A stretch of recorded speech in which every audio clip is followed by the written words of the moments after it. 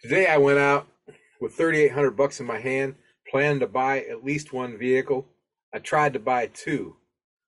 Turned out the first lady was trying to cheat me out of my money. The second guy was able to confirm that story. If you buy and sell vehicles for a profit or you want to, you're in the right place. This is the Flipping Genius podcast. Our number one goal is to help our listeners make more money. Every episode, we share information, ideas, and experiences of real-life car flippers. I'm Randy Lee. I'm the host of Flipping Genius. I've flipped cars most of my life. For over a dozen years now, I've been a licensed dealer. I am working to build the best podcast about successfully flipping cars for a consistent profit. Let's get to it, flippers. I had a chance to buy what looked like a pretty good vehicle. And as I've talked lately, buying has been difficult because it seems like everybody's overpaying still for vehicles, at least in my view.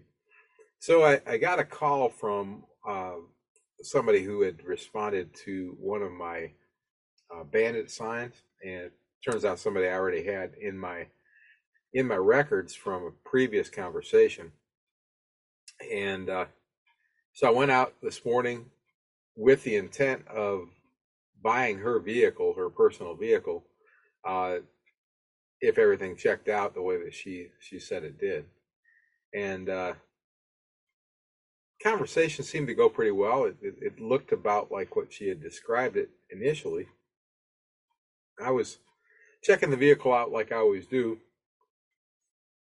It was a Chevy Equinox, which is not my favorite vehicle. I've seen a lot of engine trouble. This one had about 176,000 miles on it. Body was in good shape. Interior looked pretty good. But let me tell you a couple clues that popped into my head, popped into my point of vision, I guess. As we walked around the car, which was in her garage, I noticed it had good tires. The body was in pretty good shape, other than the hood had some scratches on it from apparently laundry baskets. But in the back seat, I found 2 jugs of oil. That was good oil, the expensive stuff that I don't usually buy.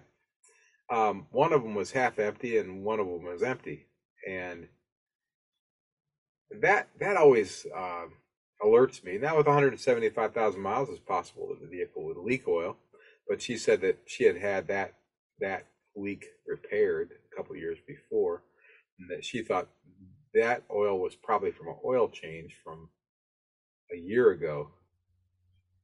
Things started to not add up. The vehicle had been sitting in her garage for a few months while she drove other vehicles, and as she told me the repairs that she had done, they added up to probably $2,000 or $3,000, and we had already negotiated on the phone down to $3,200 for the car, and I had planned to probably buy it for around $2,500 if possible. Anyway, she went on and on about all the repairs. The timing chain had been replaced. I believe a new battery, alternator, fuel pump, lots and lots of money, including new tires less than a year ago. A lot of money put into this thing, and I thought, boy, if everything's straight, like I'm hearing, this is going to be a good vehicle. But then I started it up, and when I started it up, I could hear what I thought sounded like poor lubrication in the engine. Now, I'm not a mechanic, and you guys know, if you listen to the podcast, you know that I do not claim to know anything other than Dennis Johnson and Dennis Johnson Auto Repair and Gary and the guys down there who protect me. So I knew I was not feeling comfortable with this one, though. And like I said, I've seen Equinoxes before that have trouble. So I told her I told her the thing I've often told you: just tell the truth, and you won't have to remember what you said, which my mom taught me. And I told her about my grocery store story. I mean, literally from her driveway, I could see the the water tower that's above my car lot. Just happens to be there. It's not associated with my car lot directly. I could walk to my grocery store. Remember, I walk 7 miles a day, but my grocery store was just over a mile away. My house is just, it was 2.1 miles to her house, and about, I'm thinking around a half mile to my car lot.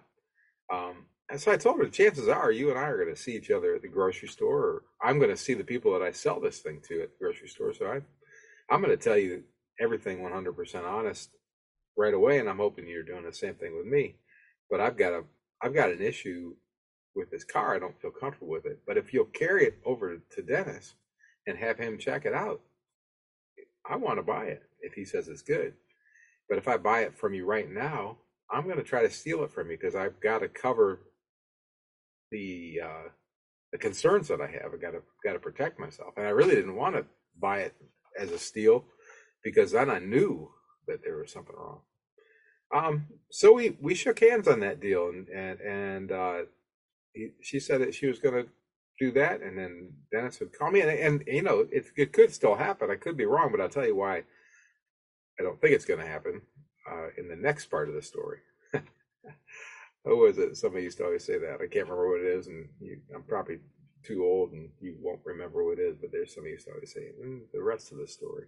So the rest of the story is this: she told me she had taken the vehicle to another mechanic that I know, who had done most of the work, some fairly significant work, and she told me that guy was going out of business, which was also news to me.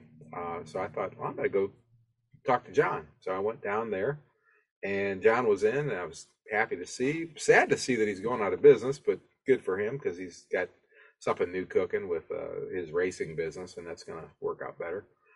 But in talking to John, I knew if he's going out of business, he may have something there for me to buy. So that's where we went with that right away. Started looking at a Mercury Grand Marquis that I was interested in, offered him some money. Came away empty-handed on that, at least for the time being, but might wind up going back and buying that if he changes his mind on the number. We couldn't get to my number. But in talking to John and one of his mechanics, I mentioned this other vehicle, and sure enough, as the conversation kind of flowed naturally, his mechanic, who I'm certain knows more about cars than I do, agreed with my assessment that that vehicle may have a blown head gasket, which was one of my main concerns with the Chevy Equinox, is what I've seen before. So I suspect I won't be getting that phone call. If I do, fantastic, and I'll come back next week and tell you that I'm not as brilliant of a psychologist as I thought I was.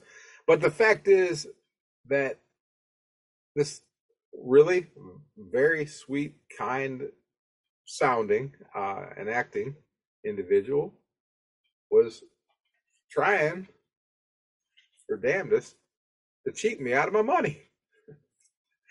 And had she sold that vehicle to me with the blown head gasket, it would have not turned out well for me. And I'm not going to pass that trouble on to somebody else. So I would have had to get that repaired. So that was the story that we had for today. And I want to break this down a little bit more in what kind of telltale signs that you can find in a conversation that will help you not get cheated.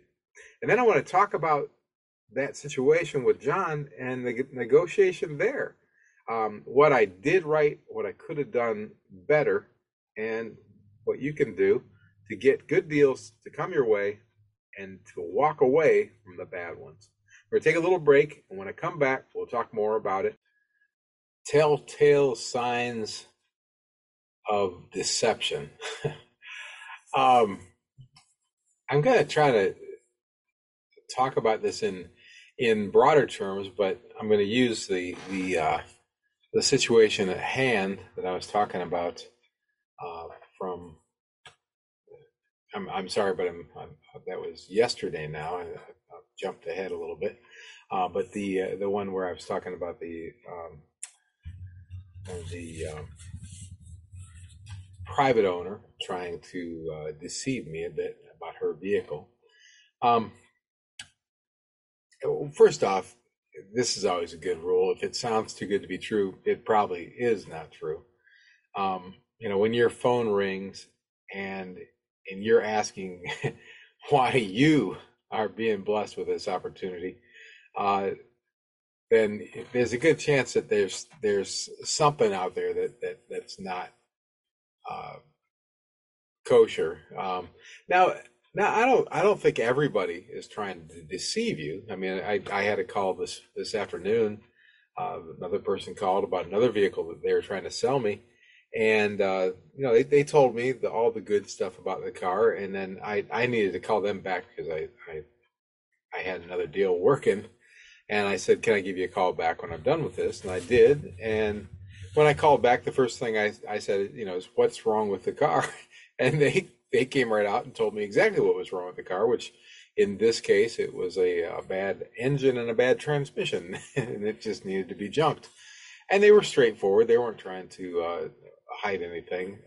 And actually, I personally think most people are more straightforward, but it's up to us to ask the questions. I mean, that is the key. You've got to ask the questions, and it's best for you to be cautious. And you've got to go with who you are. I go with my nature. My nature is generally to trust people until they prove that I shouldn't.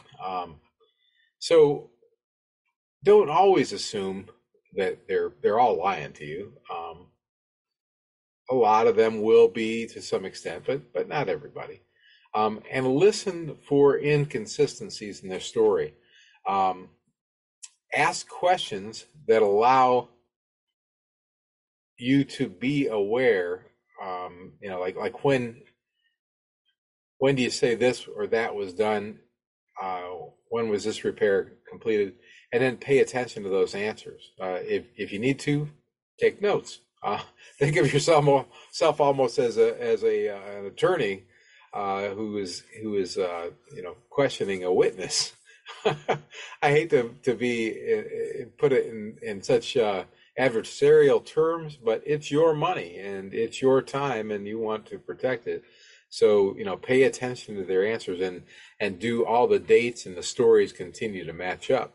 I'll tell you in the case of the Chevy Equinox that I was talking about, they did not, and they gradually were lining up. And if you haven't ever heard of Columbo, you might look up an old TV series called Columbo.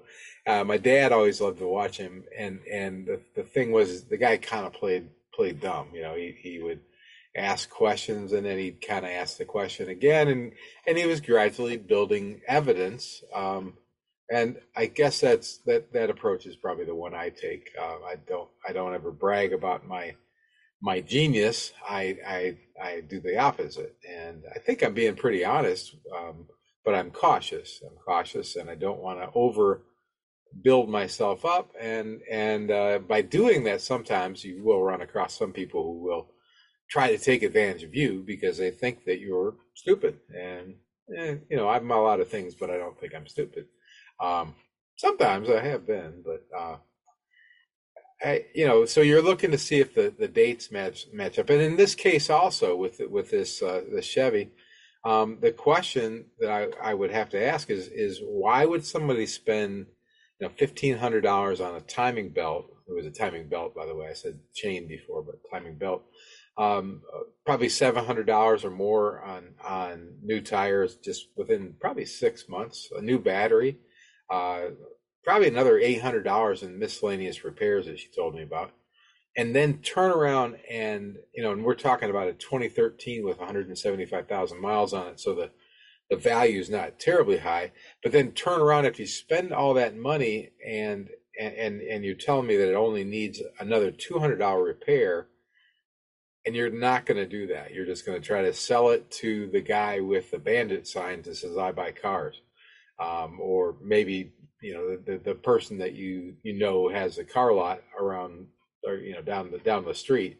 Why would somebody hold off on that $200 in favor of selling it to me or anybody like me for probably $2,300 under what Kelley Blue Book would say that private party fair price would be. Um, it's possible, it is possible. And I ask those questions. I ask why do you want to sell it? Why? And then, pay attention to their answer and pay attention to the little things.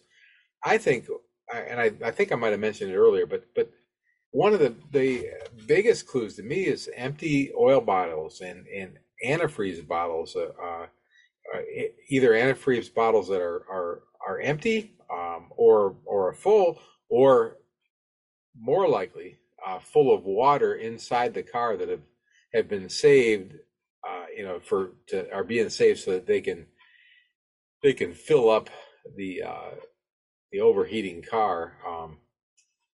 That saved me on so many deals. I love it when I see those at the auction because I know pretty much for sure what that is. And then of course, listen to the engine and watch watch their I watch their responses to what I am doing. It's fascinating. People are fascinating. I love it when somebody is just straight up honest with me, and I'm going to try to be as fair with them as possible because that is the truth. When somebody contacts me about a vehicle that they're trying to sell,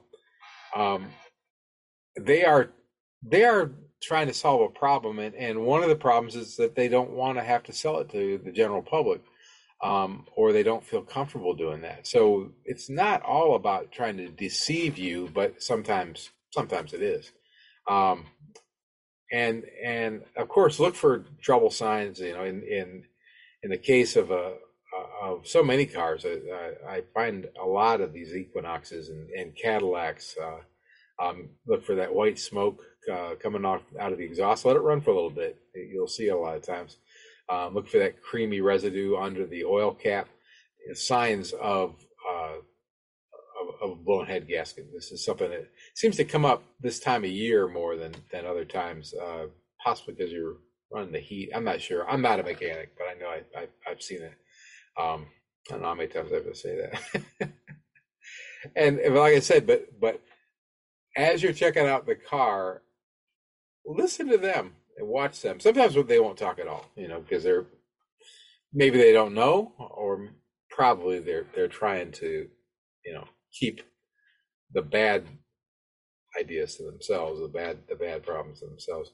And then what I did this time and what I recommend is if you can, and you're wondering what's wrong, you still haven't figured out what's wrong. You think there may be something wrong here. I give them an alternative that's going to expose their deceit, their lie. In my case, I simply offered to take it to my mechanic. I said, I asked them to take it to the mechanic, who is also the mechanic that had been referred to them by their former mechanic who is going out of business. He said, take it down to Dennis Johnson. And of course, you hear me brag about Dennis and the guys down there. They're pretty well thought of in the area. And I just said, yeah, carry it down to Dennis. And if Dennis says it's straight, I'll buy it directly from there. You won't even have to retrieve it. We'll just get together. I'll give you the cash. You'll give me the title. And you don't even have to fix this $200 thing. If they say that's all that needs to be done, I'll pay for that too. And you'll be out of your garage, and the problem will be solved. And given what she's told me, I want to get it out of the garage. I just want it to be out of the way. I want to get a fair price for it. There'd be no logical reason to sell it for significantly less, just to save a couple days when it's been sitting in the garage for months and months. And it's not, 10 degrees outside here. She said she didn't like to go outside in the cool weather, which, it was 65 degrees today, and it's October, late October in North Alabama. We don't get a lot of real cold weather, so there's not a lot of reason, even for your own personal comfort, to have this car out of the garage immediately. But it would have been out of the garage anyway in my formula because it could have been down there when she could put her other car in the garage, and then we could have worked from there. So, unless you're independently wealthy, you generally aren't going to make a decision that's going to cost you $1,000 or $2 just for convenience. Usually not, but not always. Time I can think back of a couple within the last year that I bought the vehicles, and I probably made 1,000 or two as soon as I left the driveway because those vehicles were worth more than I was offering, and I knew that. But I had something in mind, and I was a little cautious about what could be. But it turned out in both those cases, the gentleman that sold the vehicles to me were just trying to operate out of a point of convenience. So it's not always deceit. So that gives you an idea, I hope, of some strategy for dealing with people when you're in a purchasing mode. And the same thing I think goes when you're on the other side. But so listen and talk, and I just like to be straight with people so they feel comfortable with what they're hearing from me. We'll take another little break, and when we come back, I want to talk a little bit about negotiation. You got a vehicle that you're interested in. I'm going to jump past the Chevy that I was talking about. I'm going to talk about a Mercury. When I went down to see John, the mechanic, and before we ever discussed the head gasket issue and things that I talked about a moment ago, I asked John, do you have anything here that you want to sell me? I've talked about this a lot to you about going to see mechanics, going to see body shop folks, going to see other car dealers and saying, do you got anything that you would be interested in selling me? Because I'm always looking for cars. And in this case, John literally was closing down a mechanic shop that's been there for 20 years and turning it into a machine shop and doing something totally, or quite a bit different. He's going to be working on engines and dealing with mostly racing clients. Nothing to do with what we're talking about, except for the fact is that over the years, I've bought some cars from John, and I knew that he'd be a good person to possibly have something, and I knew he might have some information on that other thing. And right away, John said, yeah, I've got it was a 1999 Mercury Grand Marquis. A lot of you guys would say, why would you want that? Well, and a lot of you guys would say, I know why you'd want that.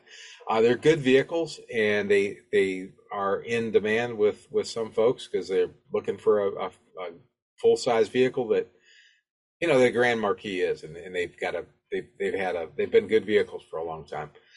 This one had been a good vehicle for 23 years. It has 225,000 miles on it. It did not look bad, and with the jump, it started right up. It had a brand new alternator on it, but it had to draw someplace that was causing the battery to go dead, and the guys didn't know what it was, so that was something we were going to have to hunt down. The driver's seat, not surprisingly, was very worn out. The body did not look bad. It had pretty good tires on 3 of the 4, but the 4th one was available. One of the mechanics had borrowed it and put it on his Grand Marquis so he could take it for a drive, and he was going to throw it back on, so I had to have 4 good tires. Air conditioning worked on it. Heat worked. Everything worked on it. Good solid windshield. For a 1999, these are the things that are important. You're looking for a solid transportation. This thing's going to probably sell for maybe $2,200 at the most, I think. And you'll get the money out of it if you hold on to it. But that means you can't put too much in it. Plus now I've got the unknown of whatever the electrical issue is. So that was, let's just talk about that one, because that was the one that was on the table, and John said, you want to buy this? We went out, took a look at it, and I'll tell you how I did it and how I do it. I said, what do you got to get for it, John? And he said $800. Which is probably a fair price, and which I knew. It wasn't. I knew he didn't expect me to pay that. I could have, but I didn't think he expected it. I looked at it over a little bit, and we talked a little bit, and I asked some more. Does the air conditioning work? And it surprisingly did, but the without the jump box, the thing didn't want to keep running.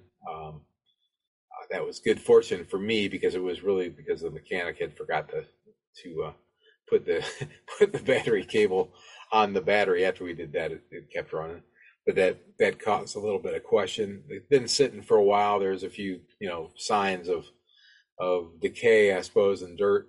And the more John looked at it, the less it looked good to him. And I said, "How about 500, John?" And he said, you don't really want to." And I said, "I know you're not going to make money on this. Like, this is going to be something that you told me you want to get rid of it, and you try to clean up the yard. You get some stuff to get out of here. This is one less thing that you'll have to worry about, and you'll have $500 in your pocket." John went to 600. Said, "How about what he said about how about 700?" And I think I said 550. We got to 600, and I probably should have took it right then because it's not easy to buy a good running car for $600 right now. It's pretty old though, and I knew I was going to have to put some more money into it. Um, so I think that's when I went back to 550, and he said, let me go get the title. Let me see, make sure I got the title available." Well, in between the walk from where we were standing back to his office and looking for the title a little bit, he decided that he'd just sell it to somebody for a demolition derby. So now you know who my competition is.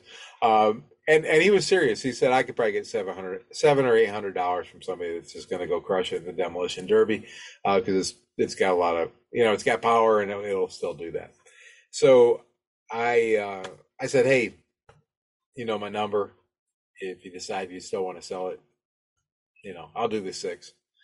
Just give me a call." So I'm trying to talk real life, real answers as my a company I used to work for, John Hancock, a long time ago, used to say that was their slogan way back, probably before half you guys were born. Um, that's the story that went right there. That went the exact way it went. Um, and I think that's kind of my negotiating style. I find people expect you to leave. They expect you to try to bring the price down a little bit, unless they say I'm firm. If he said $800 firm, I'm not going to take a penny less. I would not. I'd say okay. I'd either say okay, let's do 800. I'd say I can't do 800 for that. I'm not gonna. I'm not going to insult you. You said that's your bottom dollar, and I'll walk away. I do find a lot of people who ask me what my bottom dollar is, and I'll say I got to get 800, and they immediately offer me 600. Or I say 2,800, and they go, "Well, how about 25?" And I'll just say, "Why did you ask me what my bottom dollar was if you're going to come back with me like that?" But just FYI, people do that all the time. If you're new to this thing, be prepared. Don't let that bother you too much because that's what they do. So leave a few $100 in padding for when they ask your bottom dollar. Um, I did have somebody today ask me if that's your firm price, and I thought about it, and I said, "Yeah, that is firm. That is firm. Offer me less, and I'm just going to walk away." And that's the next thing I want to talk about before we leave this subject. Walk away. That is one you got to be prepared for. You got to be willing to walk away. Not all the time, but well, maybe all the time. You got to know what your number is, what your situation is, and what you're willing to walk away from. You can't get emotionally locked up on these things. Uh, there's always cars coming. There's always deals coming. And it's not a deal. It's not a deal if it's not the deal that makes sense to you. Um, there's usually wiggle room. There's one of the things I'm factoring in is a profit usually of $1,000 to $1,500, sometimes more, sometimes less. Probably would have been less on that Mercury. And so I've got some wiggle room there, but in your mind, you should say it's not worth it to me to do this for any less than that, and then you got to stick to that. You can't let emotions get involved there. You got to stick to that. Um, and if you're not getting the deal that you need, shake hands and say, "Hey, thanks for talking about it. Thanks for considering it, but I can't do that," and then walk away, and truly walk away. And that's what I did with John's situation. I feel like walked away friends and said, "Hey, if you change your mind, yeah, I think you're offering a fair price, but I can't do the 7 or 8, and I'm not going to enter a demolition derby.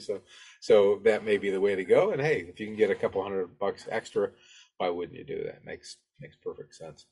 Um, and I know a lot of times, a lot of you guys are much more talented at the flipping side as far as turning uh, uh, that thing into, from a rough stone into a diamond than I am.